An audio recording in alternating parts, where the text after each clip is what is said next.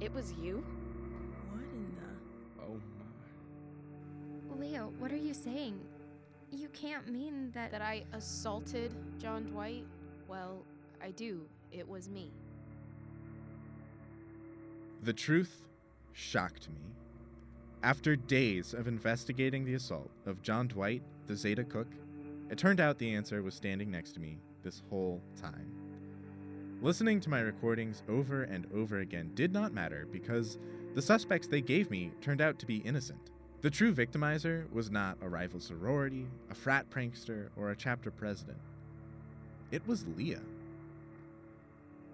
I racked my brain trying to make sense of it all. Leah had been by my side since the start of the investigation. I would have noticed this sooner, surely. She would have let it slip, pulled Anne aside even to confide in her. The dynamic of the house shifted after Leah's confession. As per university and sorority laws, Erica called in the campus police once again, who began their own investigation. Sir, I will ask you one more time. Will you please hand over the recordings of the past few days? Since you were recording during the incident, it classifies as official evidence for the case. I was able to weed my way out of giving away the recordings.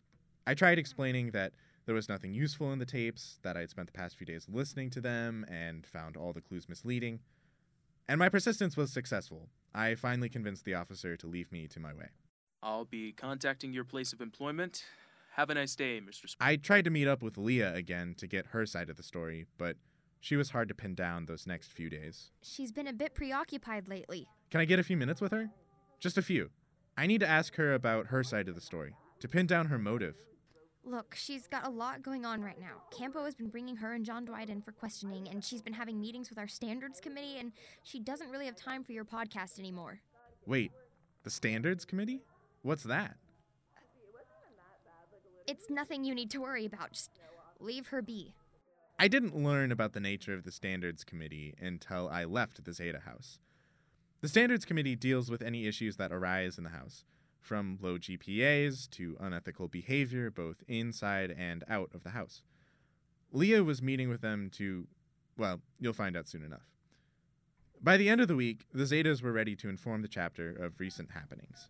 Erica called an emergency meeting for Friday evening. I was supposed to only stay a week and called my boss to see if I could extend my visit. This project has been a train wreck since you started. I need to stay until Friday. You know who did it, in the series at that. A nice, suspenseful cliffhanger. We can do a follow-up print story in a few months, which will bring traffic to the actual magazine. We have no issue cutting the run of your series from 5 episodes to 4. No, you can't do that. I was promised 5 episodes. So long as you could fill the time. And quite frankly, it seems you can't. Okay, I think Leah will be speaking on Friday, telling everyone her motive. That could bring even more drama. I'm not interested in hearing her side of it. Considering it's another college girl gone wild story, I'm assuming the audience won't either. What I care about is having to pay to reschedule your flight back. We don't have the money for that right now. Boss, I need to see this through. I'll find my own way back, and you don't have to pay for me for the extra day. Just, I need to know. The audience needs to know.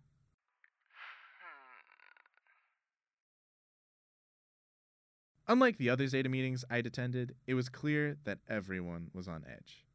A few younger members whispered. Most of the older members sat in silence. Thank you for attending, ladies, as we have some very important business to go over. As all of you know, John Dwight woke up in a landfill last week with bruises and a concussion. The last thing he remembered was walking behind the Zeta house. Campus police suspected an attack on school property but had no leads. Earlier this week, Leah admitted to the attack.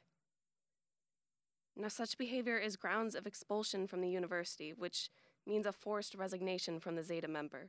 However, Leah has been meeting with the Standards Committee and Nationals all week, and we found her case one that should be presented to the chapter for a vote.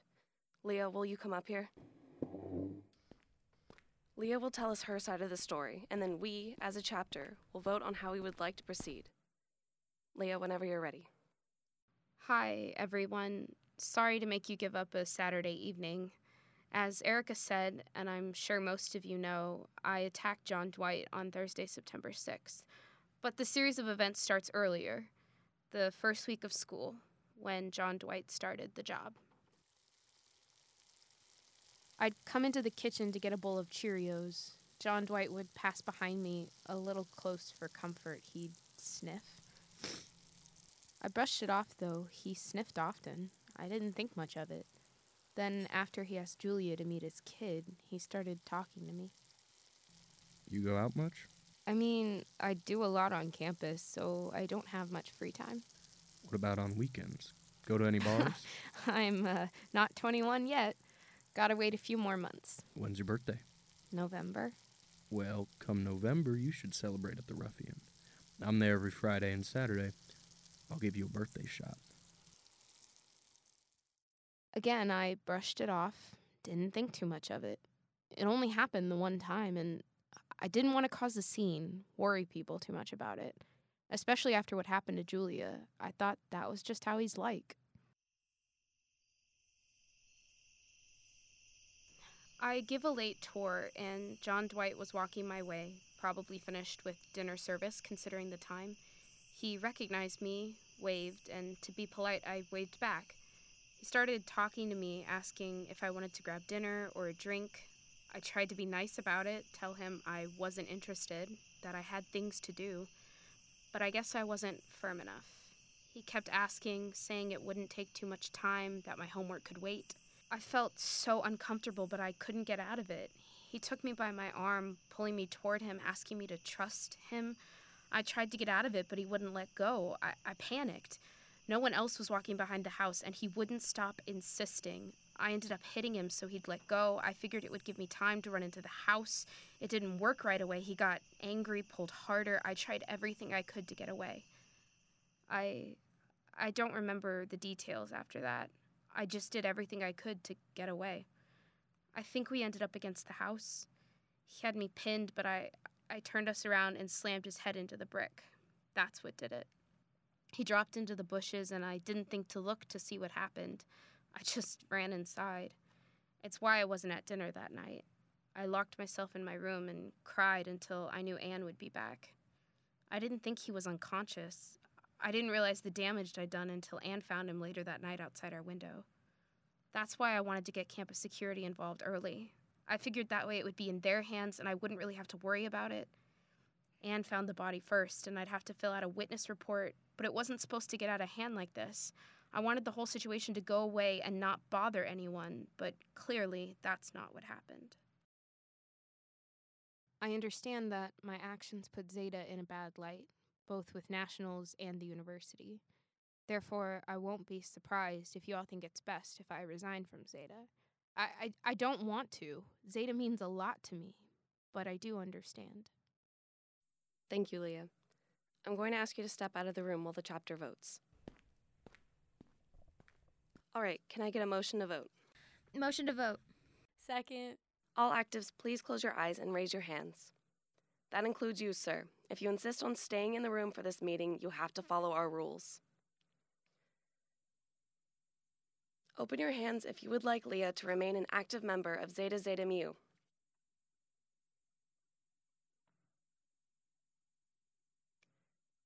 Okay, close your hands.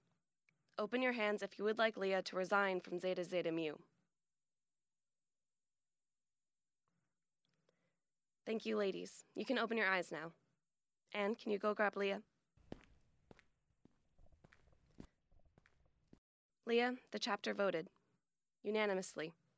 We would like you to remain an active member of Zeta. We believe you. I wish you would have said something sooner.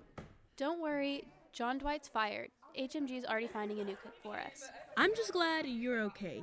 I mean, no one should have to go through that. After Julia's experience with him, just talking to you the way he did is grounds for firing. That was completely unprofessional. What is it about us that attracts creepy men? I don't get it.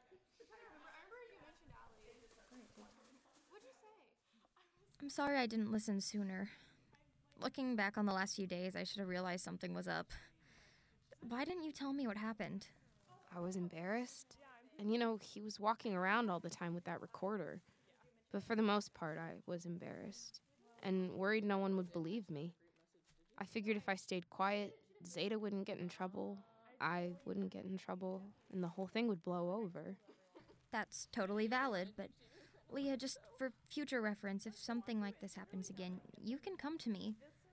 I don't know how much actual help I'll be, but don't brush it off like it's nothing. Thank you, Anne. But in all seriousness, are you okay? The day's events were not at all what I had expected. To my shock, Leah did commit the assault, but was not suspended from the university or kicked out of the Zeta Zeta Mu sorority. As I was not around when the incident took place, I can't say that I believe or disbelieve her. It's impossible to ascertain truth based solely on personal anecdotes. That, I suppose, is up to you, the listener, to decide. Thank you for listening to The Zetas podcast, brought to you by Vex Magazine. This story would not have reached so many ears if it wasn't for your interest and enthusiasm these past 5 weeks. Tell us your thoughts on Facebook and Twitter, and we'll be sure to respond. This is your loyal narrator, signing off for the final time.